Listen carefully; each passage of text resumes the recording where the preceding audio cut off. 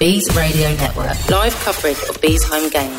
The podcast. Well, hello, hockey fans, and welcome back to the Bees Radio Network podcast, episode number 17. And after a weekend full of goals, I'm delighted to have Mark Denham alongside me again. Mark, how are we? Hello, Graham. I'm very well. How are you? I'm very good. It's a virtual alongside me, that is. Yes. It's the metaphorical alongside me. We have to record the podcast, not to give too much away, but we're in separate rooms, in separate locations. So it feels like he's alongside me. I feel like I can reach out and I could touch him. Is that right? Then you can. If you want. Yes. If you want, you can. We won't go into former songs about touch me if you want to, and all those sort of things. We can And go here Rocky we Horror. are, episode 17, doing it for the many, not the few. Indeed. We are doing it for the many of you, and the many Bees fans who came along to the game on Saturday. And I'm already looking at the Facebook and Twitter views of the highlights as well, because it was one of those nights where you just had to be there. Having been called out by Mark for the Keyboard Warriors to turn up to the Hive, you had to be there to come and enjoy an 11-goal night at the Hive. It's been a couple of years since the Bees hit double figures. It was a game against Hull in the EPIHL where it last hit double figures. But yes, was it the best performance on earth? No. But was it a clinical performance? Absolutely. Plenty of goals spread across the team. Callie Robertson having a fantastic home debut. Dominic Gabai continuing his impressive form as well. But what really impressed me was the adjustment that the Bees made during the course of the game. Because it's easy in that game to go, you know what? Thomas Adams is coming to net. He's the NIHL2 starting netminder. He's very much, at that moment, the fourth choice netminder that the Raiders had at their disposal following the following the injury to Greg Blaze earlier in the game. And he came in, and I felt he did a very good job, actually. I think you look until about the 9th, 10th goal, he is saving all of those goals. It is a poor reflection on the defense that they didn't change up their game plan to realize what the Bees were doing, which was get the shot on net and get in the slot to pick up the rebound. Good things happen when you go to the net. And Saturday night, 11 of those goals tell you exactly what you can do when it all goes right. Well, I did say on the stream, didn't I, for the Bees, when they conceded a couple, I said, the defence and the goaltender have to work well together. Stuart Mogg and Adam Goss had a little conversation at the end of the first period, and we saw a change-up in the tactics, and the Bees' defence and the Bees' netminder working well together. Now, a challenge for the Bees' defence is that Danny Milton and Adam Goss are very different styles of netminder. So they need different expectations from the defence. But in terms of the Romford backup for the night, I really do feel for him, because there he is being thrown into a game in a pressure situation.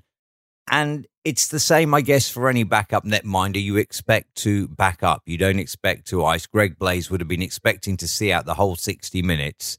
And in all fairness to Greg, the defence weren't in great support of Greg either, I didn't think.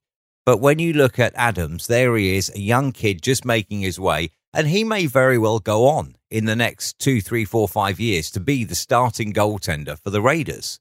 He has a lot of potential, and you could see that in the way he read the game, the way he reacted, the way that he played the puck. But what happened was he needs to work on his rebound control, because if he doesn't do that, his defence aren't clearing them. And that was the problem. He was making a lot of saves. His stats are actually not so bad. It looks horrendous on paper when you look at the score. 11 for the Bees. It looks horrendous on paper.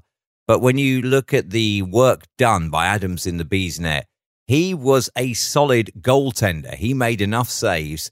And I'd argue, had he perhaps been behind the Bees defence, there wouldn't have been 11 past him, because they would have worked better with him to help him clear the puck, and indeed the man as well. Credit to the Bees, though. They saw their opportunity. They took it. They tried hard to screen him well. They saw that there were rebounds on offer, and they saw that defence weren't clearing them. So they got men to the net and in position, and it worked. Yeah, because it's easily one of those games where the Bees could have just stuck to what they try and do and how they try and play.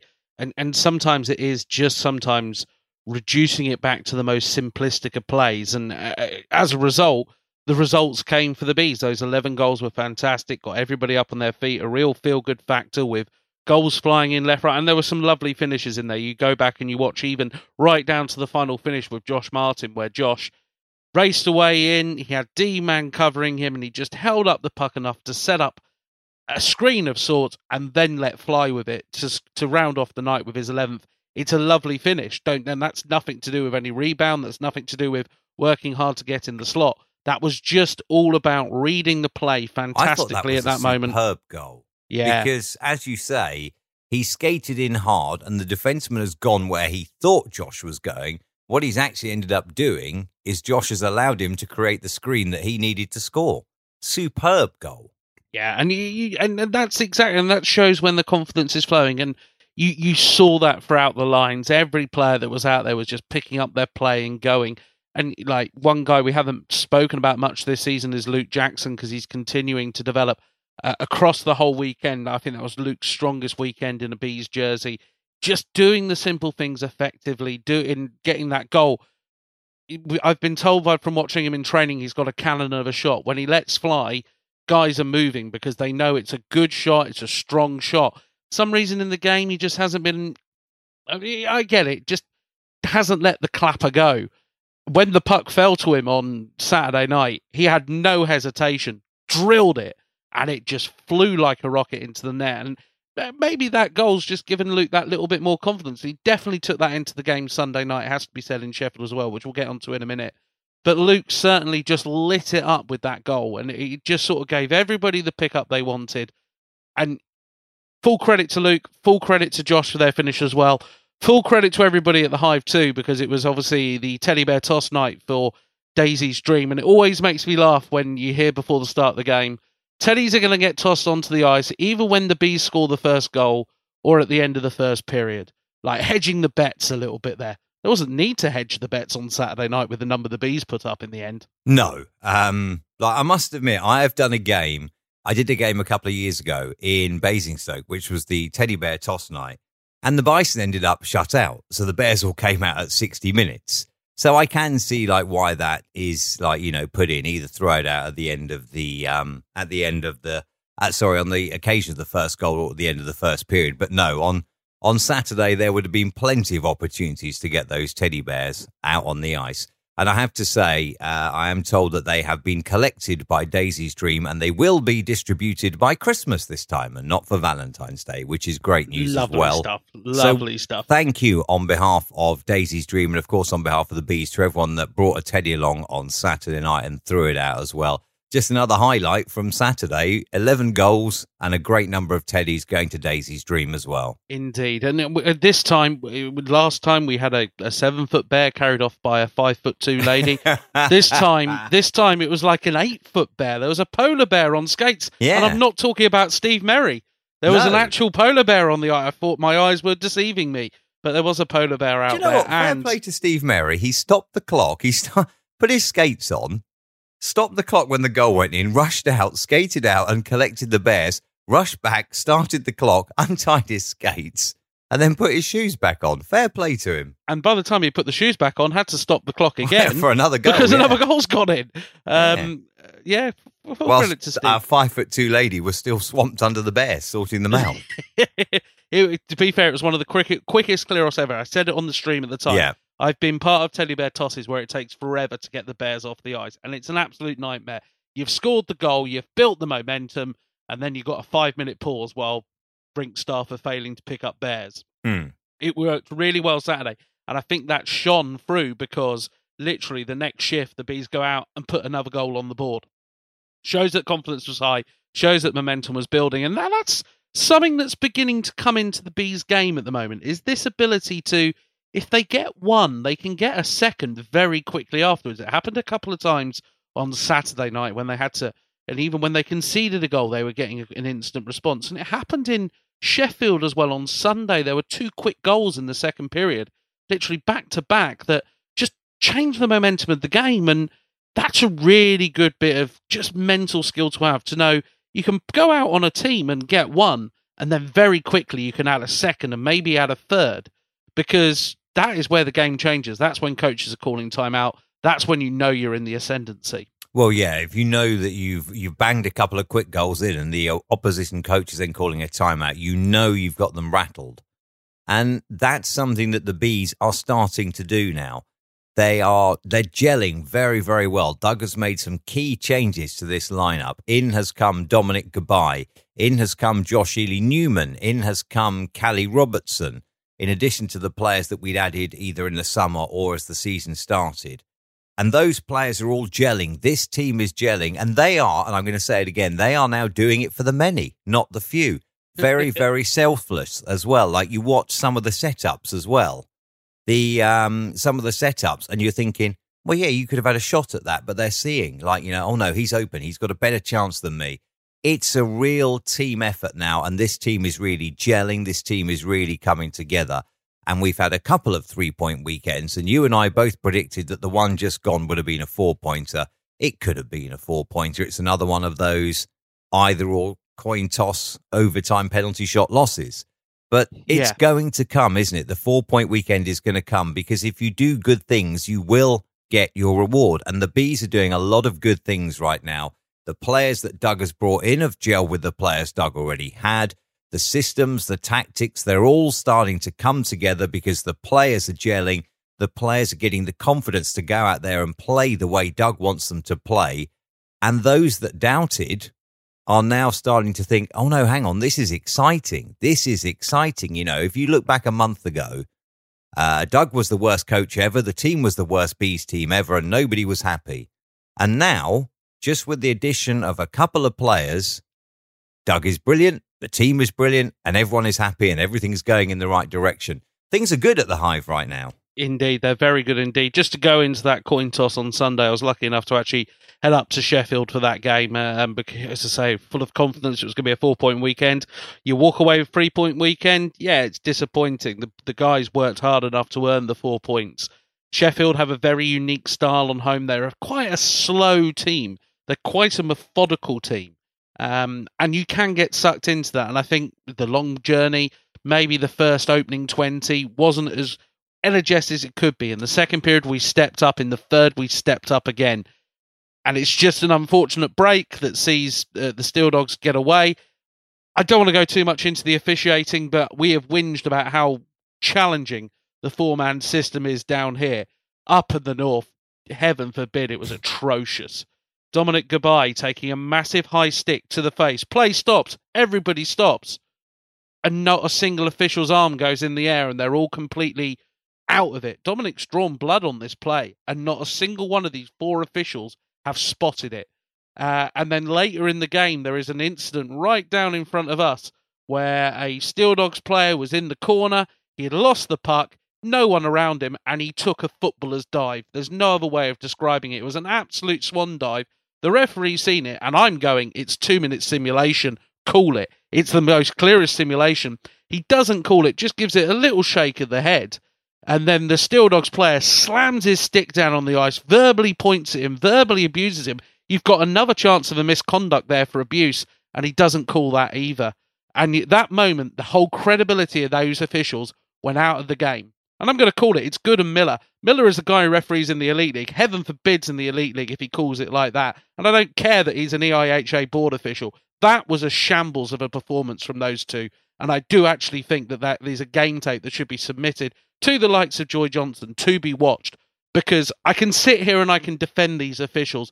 But if you're not going to call the basics and you're not going to call the big stuff, all your credibility goes out the window. There is a chance that game could have ended completely differently. You could have seen, if guys hadn't kept their head because of what was going on, you could have had a free-for-all. And probably about 5 years ago in this country, you would have done. But that game needed a little bit more strength in officiating. Just call the things to keep your credibility. Don't worry about the fact you're going to be back in that Sheffield rink in a week time. And it happens too much with the Northern officials. They panic about the fact, I've got to come back here next week. I've got to come back here the week after. There's divide, though, exactly, between the North and the South. I mean, I do remember going back a few years ago, Dave Cloutman, head and shoulders, the best referee in this country in the IHA at the time. And Dave had gone to Telford. It was a cup semi-final. Dave had gone to Telford. And all the Tigers fans are berating, like, who is this referee? He doesn't know what he's doing. And I was thinking, No. What's happened is you've actually got a referee that's undoubtedly one of the top ones in the country. You look at his CV, look at his history. He knows what he's doing. And it's just that you're not used to it because the referees that you get are, and I mean no disrespect by this, the northern referees are not as good as the southern referees. I mean, if you look at the referees, let's say that we see at the Hive, you've got Stephen Matthews, you have got Severook, you've got officials that are good at what they're doing, but obviously the clubs pay the officials on the night, and that includes the mileage. So you're not often going to get sent a referee like Matt Thompson. I know he does Elite League now, but if you take Matt Thompson, he lives down south. He's not often going to get sent up to Telford, to Hull, to Sheffield because of the mileage if he was doing an EIHA game. And I think that's what it comes down to a lot, is that, yes, they do all get together and they do all have their training camp together, but you have a very strong bunch. And there's a good friendly rivalry between the referees, the linesmen down here in the south. There's a good friendly rivalry. And, you know, I know a few of the referees. I know a few of the linesmen. You get told like little stories like, oh, I got ribbed on the WhatsApp group because of this. And there is this good friendly rivalry. But unfortunately, up in the north, it's just not quite the same. I don't know, like, you know, I don't know any of the northern officials. I don't know, like, whether they have this same competitive rivalry that we have here in the south. But the officiating is totally and utterly different. They're calling the same game. They're calling the same rules. They're calling the same EIHA interpretations. But we're not getting the same calling of them. And that's what's a big difference, I think. Yeah, and I think, again, the argument of southern officials, northern officials, just look every year when you get to Coventry. Just look how many of the officials are the southern-based officials and how many of them are the northern-based officials. It really comes down to as simple as that. They have some excellent people who run on the lines. They have some excellent other staff. All good. But you look at the actual officials who are refereeing the game. It's not a 50-50 split. It's not sometimes even a 75-25 split. It is normally stacked with southern officials, and there's a reason for that. They are more quality. It's a little bit of a rant there from me, and I'm not going to sit here and say, oh, if they called the game, it would have gone any different. I'm not saying that whatsoever. You look at the penalties, it's very even. A lot got let go, but those are the key moments where you want to say, get your credibility. That's your credibility right now, and sadly, they didn't take the chance to do that. What you did say is a very valid point, though. Maybe, maybe had that game been called differently, the Bees would still have gone on to lose. But what could also have happened is, and I'll use Dave Cloutman again here, the minute anything bubbled over in a Dave Cloutman game, there would be an Uncle Dave word, and that would then be put back in the can. Lid on, sorted, solved. And it was very rare you saw Dave get into major penalties because he didn't need to. Players respected him. Dave communicated well. But if you are getting incidents like Sunday and Sheffield getting let away, ultimately, there's going to be a lot of frustration in the players. And you could see, like you said, you know, looking back 5 years, you could see an absolute brawl breaking out in that game because the officials have lost control. And, you know, we've both seen it in the past where an official has come in, the game has slipped away from their control, and they've ended up with a bloodbath. And you've got penalties left, right and centre, suspensions, all because of needlessly letting that game slip away. And that is something I think that does need to be worked on, because now that we have this crossover league, the National League, where you go up north and they come down south, I think it's even more important now that we have a fair officiating base. So the southern teams aren't going up north and like, oh, crikey, this is abysmal. And the northern teams aren't coming down south. Well, this is abysmal. They're calling actual penalties. We need some form of consistency. I've said it before, like we need consistency among the two referees on the night, and we need consistency week to week. Also, we need consistency north to south, south to north. Yep, agree. It's all about consistency with officials. It's my second favourite C word to do with officials, as I always say. The first one's Cloutman. Don't. Yes. The first one's Cloutman. No one, everybody, don't read into it. But my first one's Cloutman. Let's move on to something I just want to very briefly mention, which is the Dominic Gabai effect. I think it's fair to say. Now, when we signed Dominic, I think a lot of people were looking forward to seeing, you know, if he would hit the ground running, if he would make an impact the minute he put on a Bees jersey. Just going to read a stat line for you 1 second. So Dominic is 6 games into his Bees career now. 10 goals, 6 assists, 16 points. I think he's settled in all right, hasn't he? He's hit the ground sprinting, never mind running. He's if this was a sprint race, then Usain Bolt has no chance. Dominic Gabay has come in. He has hit the ground running. And not only has he put up those 16 points, the spark that he has given his line mates as well. Look how successful that line is starting to look. And we'll come back to that line as well, because obviously we had an addition to that line at the weekend.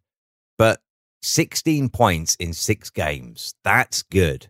And add into that the spark that he's added as well to the team. And not only that, there is one other thing as well that he's done. Roman Malinik carries a lot on his own shoulders, and Roman feels the blame himself should the Bees not win. Roman is someone who will always say, I could have done more.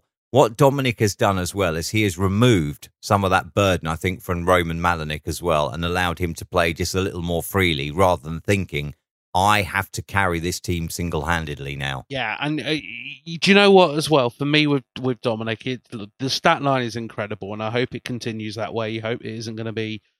I don't think it's going to be. But what I love about Dominic and his play, it's just the little things. It's the little stick check moving backward. It's the little stick lift. It's the little bit of a tug in the right place. It's just that little bit of smartness to go, I just need to move in here and I'm going to intercept the... It is just a hockey IQ across the ice. And as I say, it's fascinating. Probably a player like him 10 years ago in this country, when it was a bit more physical and a bit more, I think he still would have fit in. He would have had a very different game. But the game that he has now, where he's just able to get his stick in the lane, lift the puck, it's all of those little pieces that, means he could put up 16 points. And as you rightly say, give the lift to the guys around him. Zach Milton continuing to develop into this stud of a player and really was getting glowing praise from people up in Sheffield on Sunday. There were certain fans stopping me and saying what they think about Zach as a player and how good it is to see for a place that saw lots of young players develop and have the likes of Alex Graham and Kieran Brown, who we wish the best to after the injury he sustained on Saturday night in Basingstoke. But they're all very positive about Zach as well and said about how bringing Dominic into that line has helped him. The other guy we have to mention there is Callie Robertson. It's got to be difficult. You're coming into a new team, you're moving into a new area, you've had a good start to the year in Milton Keynes, and for unbeknownst reasons to anybody bar Lewis Clifford the dog, you've been decided that it's time for him to depart. And it's not like he's a 32-year-old, 33-year-old vet who would have been much easier to get rid of. You decide to get rid of the kid because you haven't got, the testicular fortitude to actually deal with it. But Callie, come in, he's settled in, he's gone straight on that line alongside Zach and Dominic, and he also spent a bit of time on the line with Galazzi and Webb as well on Sunday night. That also worked out really well because it was Callie's work for the second goal that created the turnover with the chasing support, and also worked alongside Josh Martin as well. It's just clicked for Callie here, and that's just one weekend. It's an absolute snapshot, but if that snapshot develops into a fully developed picture, that line's going to be an awful lot of fun to watch for the rest of the season. I think that we are in a great position now. I really do. As I said earlier, a month ago, this was the worst Bees team ever, according to some people. And yet with just a couple of tweaks, it's all turned around. Dominic Gabay, the spark that he has provided is amazing. And also the debut weekend of Callie Robertson, as you say, what happened in Milton Keynes must have knocked his confidence. Here we have a kid with a lot of potential. Sorry, son, you're out. Must have knocked his confidence, but he's come in with his head held high and he made a fantastic debut. And let's not forget that play that he made where he wore the puck on his chin, still let it drop to his feet, laid off the perfect pass and created a goal. I mean, that is outstanding play. So, I'm really, really happy with the way things are looking right now. If we can stay fit and if we can stay healthy, things are looking really, really good now, I think. Yeah, indeed. Now, it's a question that you posed me on the stream, and thank you to all of you who joined us on the stream on Saturday night. It's always great to join you, especially when Mark has to apologise in the opening few minutes, just confirming what he didn't mean to abuse Raiders fans earlier in the season. didn't abuse them. That's a strong turn of phrase there. I'm sorry for that. But also, disappointingly, no cakes. It was no. That was very sad. Although somebody did say they'd made them, but forgot them. So two people came up. One person said, "Did you get any chocolate cake?" And I was like, "No." And then they went, "Oh, that's a shame." And sort of walked away. And then someone else said, "I made you a cake. I left it on the side at home." And I was like, it's going to be another 2 weeks to the home game. That cake's going to be rotten by the time it comes around to us. But anyway, we're not bitter about the cake situation, are we? No. No, we're not bitter about that at all. But on the stream, Mark asked me a question at the end of the game. We discussed earlier in the game what podcast things we're going to talk about, and then also we started throwing it out in the post-game sum up. But obviously, Vanya Antonov is still registered to play for the TSI World Bracknell Bees. He's obviously enjoying his time with Stretton at the moment as they go in search of a league title and in cup success. And obviously, we do wish Vanya all the best there. But there may be opportunities when Stretton don't have a game and when Vanya's studies will allow him to suit up for the Bees. And the question is, if right now, you rightly asked, where do you put him? And we both came to almost the same conclusion. Well, I think, if I'm honest, and I don't mean this with any disrespect at all, and a year or two ago you would be absolutely calling me a buffoon for this, but I think that he's fantastic injury cover. But if everybody stays fit, the way things are rolling right now, the way the lines are gelling right now, I think that he has the night off, if I'm honest. If Streatham don't have a game, I think he has the night off, because it'd be very, very difficult for Doug to say, yeah, come on board, because where do you put him? All the lines that we're rolling at the moment are firing. And, you know, if you put him on the top line, you're going to have to drop a top line player to line 2. You've disrupted 2 lines there. That player will drop down to line 3. You've disrupted all 3 lines. It may not click the same way it has right now. And, you know, yes, it's a little bit harsh on Vanya, but I will say the decision was his to not return to Bracknell now. And in any sport, the man in possession is generally, or the person in possession, as we are in 2019, the person in possession is generally in the strongest place. Yep. So I would say right now that if Vanya was available, I would say enjoy your night off, if I'm entirely honest, as long as everybody stays fit, because everything is clicking so well at the moment. And Doug has got 3 decent lines that he can put out, all of which are offensively dangerous. And not only that, they're all working well on the back check as well. So things are going really good at the moment. And, you know, you said basically the same thing on Sunday. Where do you fit him in? And the answer probably is, I think we're in agreement here. At the moment, you don't. In the words of a true legend, that's right. That's right. That's right. Yeah, it's very bizarre to sort of talk. I mean, it's a lovely problem to have. I mean, I'd take this problem every day of the week. I'd take this conundrum to try and solve. How do you fit Vanya Antonov into this team? And I'm sure there would be some people who would straight away go, and I'm sure it might even be in Doug Shepherd's head, is that, well, it's Vanya, isn't it? Vanya comes into this team. He's in that upper echelon. That's the word. We're getting there in the end. He's in that tier of player in the league. And as a result, it's a great luxury to have. It's a wonderful bonus if you can put him as part of your side. And would you just, you know what? You got to go with him. Obviously, we've got a couple of weeks coming up where Zach Milton won't be in the won't be here. He'll be away on GB under 20 duty. Callie is actually a reserve for GB under 20s, and injuries to the likes of Kieran Brown and maybe another will see him promoted off the reserve list. So he might also go. So who knows? And maybe there's your place. There's your place. There's your time for Vanya to come in and play, if he is available, obviously. But it's an interesting conundrum, because don't doubt me, if you've got the opportunity to put Vanya in your team, you would. But it's the situation that's dictating that you just might not on this occasion. You just might go, you know what? As you've rightly said, I've got 3 lines that are rolling very well at the moment. It's building a team chemistry. No one's doing anything too much wrong on that ice. I'm going to stick with them. I'm going to go with these lines. And I'm sorry, Valley. Yes, you might be available. Have a night off.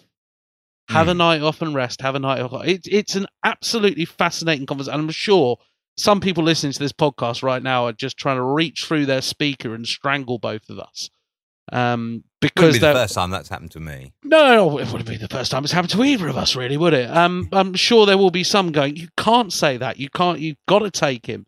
But you've got to think of it overall. Hockey is as much a mental sport as it is a physical sport. And mentally, if you've got 3 lines that are rolling and 3 lines that are producing and doing everything, it might be just best to stick it. Now, would I like to see Vanya Antonov play alongside Dominic Gabai? Absolutely. Would I like to see it happen? Absolutely. But has Zach Milton done anything wrong? Absolutely not. Has Callie Robertson done anything wrong so far? Absolutely not. And then other guys like Josh Martin, he's showing his form at the moment and such like. These guys are doing nothing wrong. They don't deserve to have their opportunity taken away from them because someone's available. No, I mean, it is hard on Vanya if Doug Shepherd agrees with what we're saying. And let's be honest here. We don't know what Doug is thinking about what to do with Vanya when he's available. We're just offering out our suggestions here. It is very, very tough on Vanya, but this team is training together and this team is playing together and this team is coming together very well. It would be, an ideal opportunity for Vanya when Zach Milton is away, because then there is a gap to be filled in that line. But to break that line up that is incredibly successful may not be for the best, even if it is for Vanya Antonov, which is very tough on him. But as I said earlier, Vanya was offered the chance to come back to Bracknell over the summer, and Vanya chose to go to Streatham. I'm not criticising his reasons. I fully agree with them. He's doing full-time studies as well, and the commitments of the Bees are different to the commitments of the Redhawks as well. So it's a very, very different thing, and I fully understand why Vanya has committed mainly to Streatham with the occasional Bracknell game. I fully understand that. But what I'm saying is, if Vanya had committed full-time over the summer, arguably he would have a place, and then it would be Zach Milton or it would be Callie Robertson that were competing to get onto that line. At the moment, as it's working so well, you don't really want to rock that boat, do you? No, exactly. And look, let's say, the fascinating problem. It's one that I'm very happy that we might have to deal with one day. But who knows? Maybe the times change. Injuries happen in a heartbeat. Anything can occur. So let's look very quickly forward to. Well, before we get on to that, we did touch on it very quickly earlier. I just wanted to talk about goaltenders very, very quickly. Oh, yes. Because I think that we are in a very lucky, fortunate position in Bracknell, because we saw, obviously the Raiders are going through a bit of terrible luck with their goaltenders at the moment, and we faced their 3rd and 4th choice goaltenders on Saturday. And as we've said, young Adams did very, very well, made a lot of saves, but wasn't particularly backed up. I think we have to give credit to Doug here for having a good pair of goaltenders, because we're very fortunate in that had the same injury occurred to Adam Goss as occurred with Greg Blaze, and we're not sure what it was, but he certainly looked to be in some discomfort towards the end of the first period. But had the same injury occurred, Danny Milton, I think, is a very good, very accomplished goalie who can hold his own at this level. And we've seen Danny start and win games this year as well. So I think that we are very, very lucky. And the one thing I will say is it's very difficult to be a backup goalie, because if you're a forward, if you're a defenseman, you know that you're going to get shifts in the game and you arrive at the rink ready to play. If you are the backup goalie, you don't know unless, say, like in advance, you're then told, look, we're going to start you tonight. Then that's fine. But if you are the backup goalie and you're expecting to be sat on the bench, it is difficult then, to be sat on the bench and you're helping counting stats and things like that for the coaching team. And then all of a sudden something happens and you're like, oh, I've got to go, quick, put the lid down, I've got to go. And, to be called into the game like that is very, very difficult.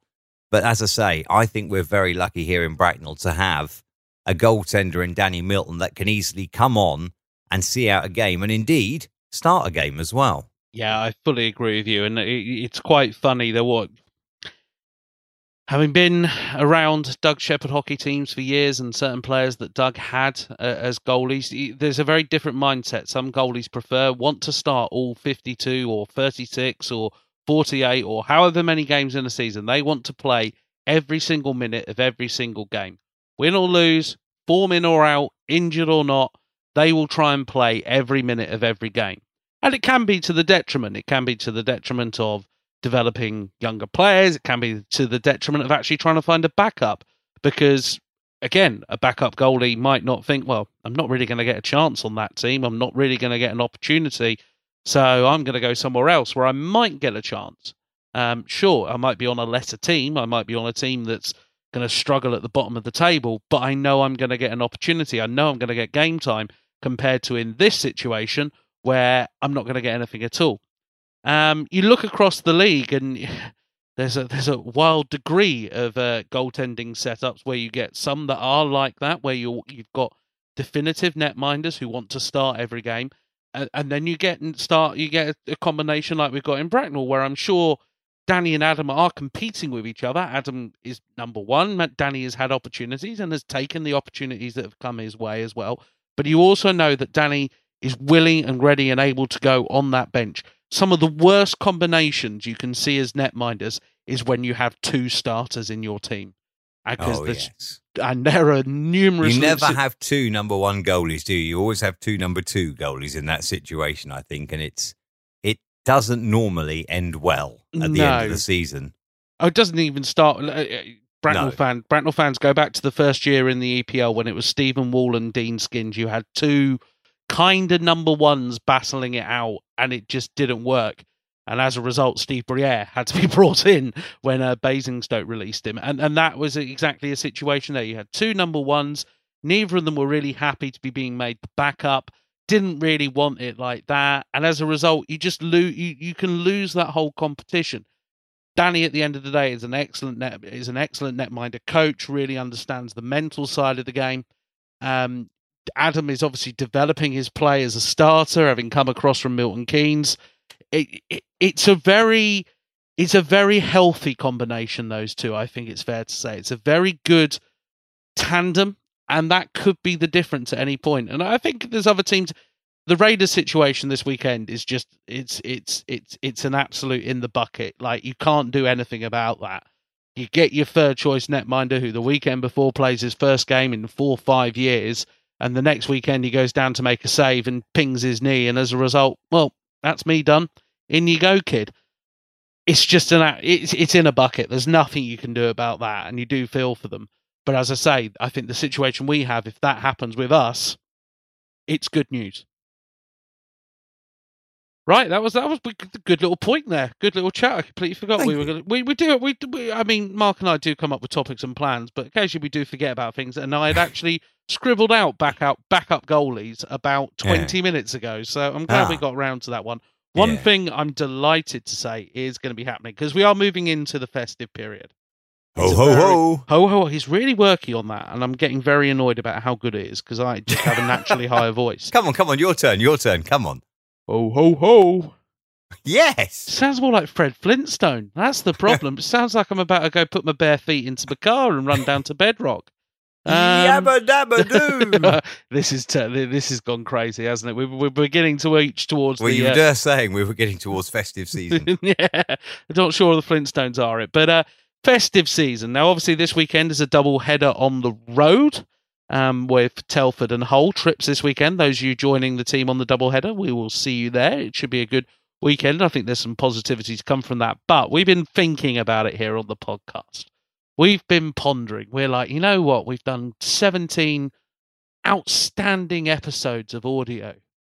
And we'll probably put out an 18th as well before Christmas. But when we move into the festive period, we want to do something a little bit different. So we're going to do a live show, and you don't need to be a Patreon subscriber for this one. This is just as a bonus to the ball, put out as a podcast afterwards anyway. But we're going to do a live show. We're going to do the live show. We're going to stream it. We're not sure quite what yet. It's either going to be Facebook, YouTube, Twitter, one of the three. I completely forgot about Periscope earlier on. We could use Periscope for that one. No. Oh, no, not Periscope. No. Oh, no, because obviously one of the things we're going to do is we're going to do a live podcast episode. So it'll be audio and video. So you'll have to watch us as well. I'll have to shave. But what you can also do is you can ask us questions as well. So if you have any questions, we'll go through the live chat, and anyone then that chimes in with a question, we will do our very best to answer it as well. So I'm thinking like Facebook, YouTube, good with live chat. Periscope, not so good. It just comes up like on the little screen and then it's gone. And then like when we're answering one question, we're going to miss another, aren't we? So I'd rather we did Facebook or YouTube, and then we'll be able to keep up with all the questions where hopefully there will be some. Well, exactly. We're going to promote it a little bit. That's why we're not coming up with a date quite yet. We need to work out when's going to be best because obviously people are around families and such like. But we want to make it a bit of a live experience for you guys. As you say, we'll try and be on air, and who knows, we might sit back and kick back and relax a little bit. And I'm quite looking forward to that. We'll also see if we can get some special guests on. I'm sure I can pull some strings somewhere along the line and see if we can get some special guests to come and join us. Father Christmas may be available. A little bit quieter after Christmas, isn't he? Yeah. He has that long day doing all that. He has that 24-hour shift, doesn't he? And his body clock must be knackered because it's just 24 hours of darkness for him. I feel you know for him. Who we could get? Go on. We could get Steve Merry Christmas. Steve Merry Christmas. Yes. Sorry. That will just be an instant drop in viewers. We'll have to debate that one. I feel that there may be some problem. We could get Steve on. We'll have a little think about it. We'll have a little think. We'll see what we can do. But yeah, a little bit of a live show for you guys. We'll come out with more details about that, and that will be free for all.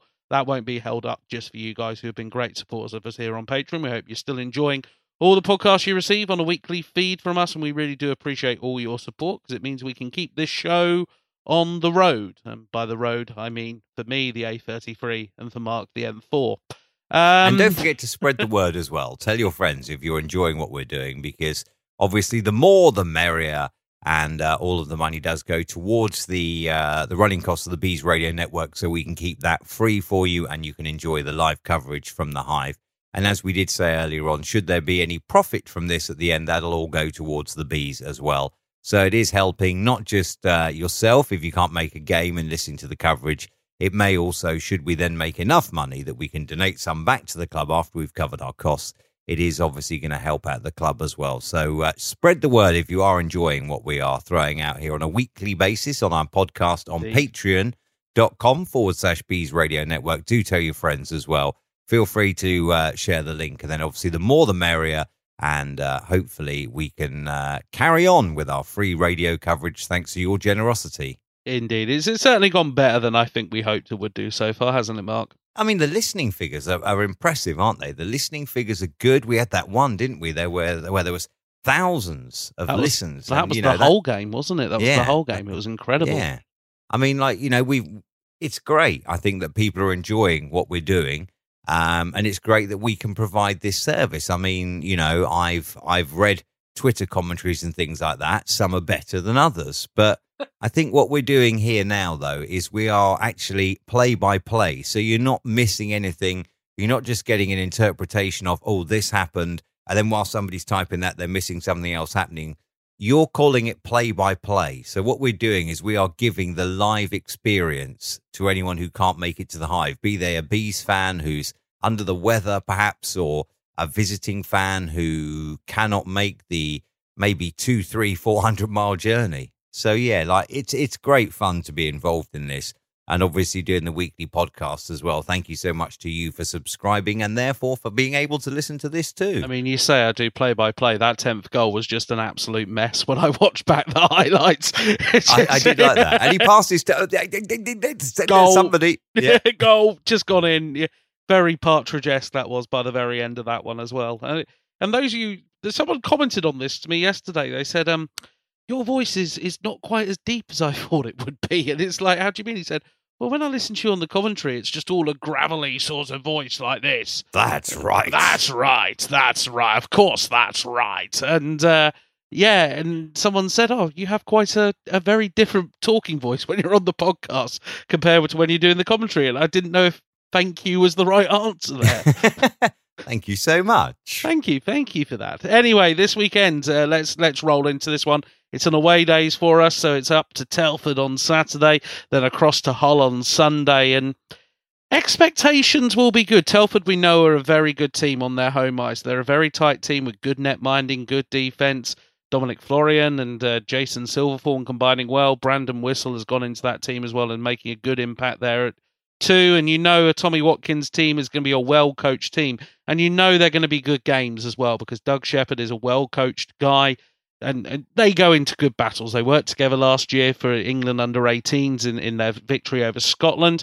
And before that in the EPL, their games were absolute tactical battles and could go either way on either night. They know each other inside out. It's just one of those great coaching duels you'll get to watch because the players buy into the system that both of them are trying to put out there. And as a result, you just get this fascinating game to watch. Yeah, and obviously the Tigers are off to a good start this year in the league. They're sitting quite well in the table, and the Bees haven't had the best of start, but as we've said before on the podcast in this episode, the Bees are gelling well now. And I think, I remember Stuart Robinson was on the podcast earlier in the season while we were on holiday, and he said this is a very exciting league because there's not much between any of the teams. And I think some of the teams perhaps at the top of the league table who would have thought, it's okay, it's Bracknell, it's not as hard as it could be. I think they'll be rethinking that philosophy now and thinking, hang on a minute, these guys are hitting form here. And as you say, those Watkins-Shepherd battles are always good tactical ding-dong battles as well. And I predict nothing less than one of those this weekend, and it will be the best team that wins. Indeed. And then on Sunday, it's going to be heading up to Hull. And that's a unique challenge as well. We saw it in the 7-6 game the other week here. Some great players on that whole team. Jason Hewitt right now, I think very unlucky not to win Player of the Month. He has been so consistent in the NIHL this season. He's at the heart of everything that whole team are doing. You noticed it the weeks that he was away, how the team just wasn't gelling as much and had to make changes with the likes of David Norris coming in. Yes, there is the net minding challenge. We know there is that problem in Hull. It's only a problem if you can get to it because the D is so strong and they play so well in that end. They know where they're. And it's the old world of extenuate your positives and hide your negatives, and they do seem to do that quite well in Hull. Yes, it could be better, and there is an argument if they had slightly stronger net minding, they could clean up in this league. I saw someone suggest that this week, that Hull, they had slightly stronger net minding, they clean up in this league. But there's no reason that with how Hull are going to play. They're going to come at you, and the game's going to be open. We got hit by 2 early goals against them last time. If we can sit there and we can compete with them from first whistle to last whistle, you're going to always be in the game against Hull. And that could mean it opens up into an opportunity for, yes, another successful weekend. I would completely agree with that thought. Hull are very, very good out skating, both up front and in defence. What they do is they, for want of a better word, they babysit Smith very well in the net. And you will find that despite the fact they seem to always have 3 people up front, the minute they turn the puck over or lose control of the puck, one of those 3 will be back, and they've got 3 back very, very quickly to try and smother out any challenge as well. Now, I'm not saying that Smith is an absolute sieve, but what I am saying is that there are opportunities there, which with a lesser defence would probably mean Hull would be blown away every week, but they protect him very, very well. I would kind of agree, therefore, if you were to put one of the other netminders in the league in their net, they're probably going to walk this league, aren't they? Yeah, and it's a unique challenge, but they know that that's a problem. It was a problem they had in the playoffs last year, and they beat everybody that came across them in the playoffs last year. They know where their challenges are. They know it's not like it's a new problem that's just been sprung on them. It's been their challenge for 2, 3, 4 years now. They know how to deal with it. They know how to compete with it, which makes it a very exciting weekend, I think. For those of you who will be joining us in the north, looking forward to hopefully seeing you up there, because I think it will be 2 great games of hockey with 3 teams that will go from buzzer to buzzer and really battle it out. It's exciting, and exactly what this league's all about, creating exciting hockey to be played. Yeah, I mean, that's the thing. Like we've mentioned it before, anybody who goes to an NIHL national game is not going in thinking, well, I'm going to go and watch my team hammer the other team, or I'm going to go and watch my team get hammered. They're going in without knowing what the result could be. And I think that's the case across the board now. Milton Keynes is starting to put together some wins. Leeds will be in their home venue at some time in the new year, and they get to build their fortress there. But things are starting to get really, really tight now in this league, and every game is a real competition. There's no walkovers at all left in NIHL national hockey, where in the last couple of seasons we have had those ones that you go into just thinking, well, this is a walkover. And in some cases, for the supporters, I'm not even bothering going to this. There aren't any of those at all now. So if you are heading up to Telford and to Hull, I'm sure you will enjoy two very good games. Do you know what I'm looking forward to is actually resting my vocal cords for a weekend, because they need to recover after that 11-goal extravaganza on Saturday. Shame we won't be able to join you on the Bees Radio Network, but you can have a week off from our voices. I'm sure you'll miss us. Well, you've got the live episode to come and look forward to. All good. Right, then we're going to wrap it up there, I think, for this week, unless you've got anything else you want to spring on me late doors here, Mark. I was just going to say, don't forget, our final home game before Christmas will be on the 22nd of December, if you would like to come down to that. That is our final home game before Christmas. So obviously, we do have the week away this week in Telford and Hull, and as we say, those will be two very, very promising games. But we do have that one final home game still to come on the 22nd. So if you would like to come down to that, of course, you can get tickets on 01344 789 000. Of course, that is also a school zone game as well. So don't forget that away fans, the Wildcats fans, will be in Block 4 on that night. Tickets on 01344 789 000. Further information, bracknellbees.com. And if you want to catch up with us on social media, we are Bees Ice Hockey on Facebook and on Twitter. And if you're on Instagram, we are The Bracknell Bees. And that's me done, mate. It's all yours. Oh, brilliant stuff, Mark. Pleasure as ever, buddy. Thank you, Graham. That's right. That's right. And from all of us here, thank you very much as indeed, hockey fans. We really do appreciate producing all this. We really do appreciate all your support. And until next time, we've blown through the 47-minute barrier. We'll catch you soon. Take care, guys. Bye-bye. Bees Radio Network. BracknellBees.com.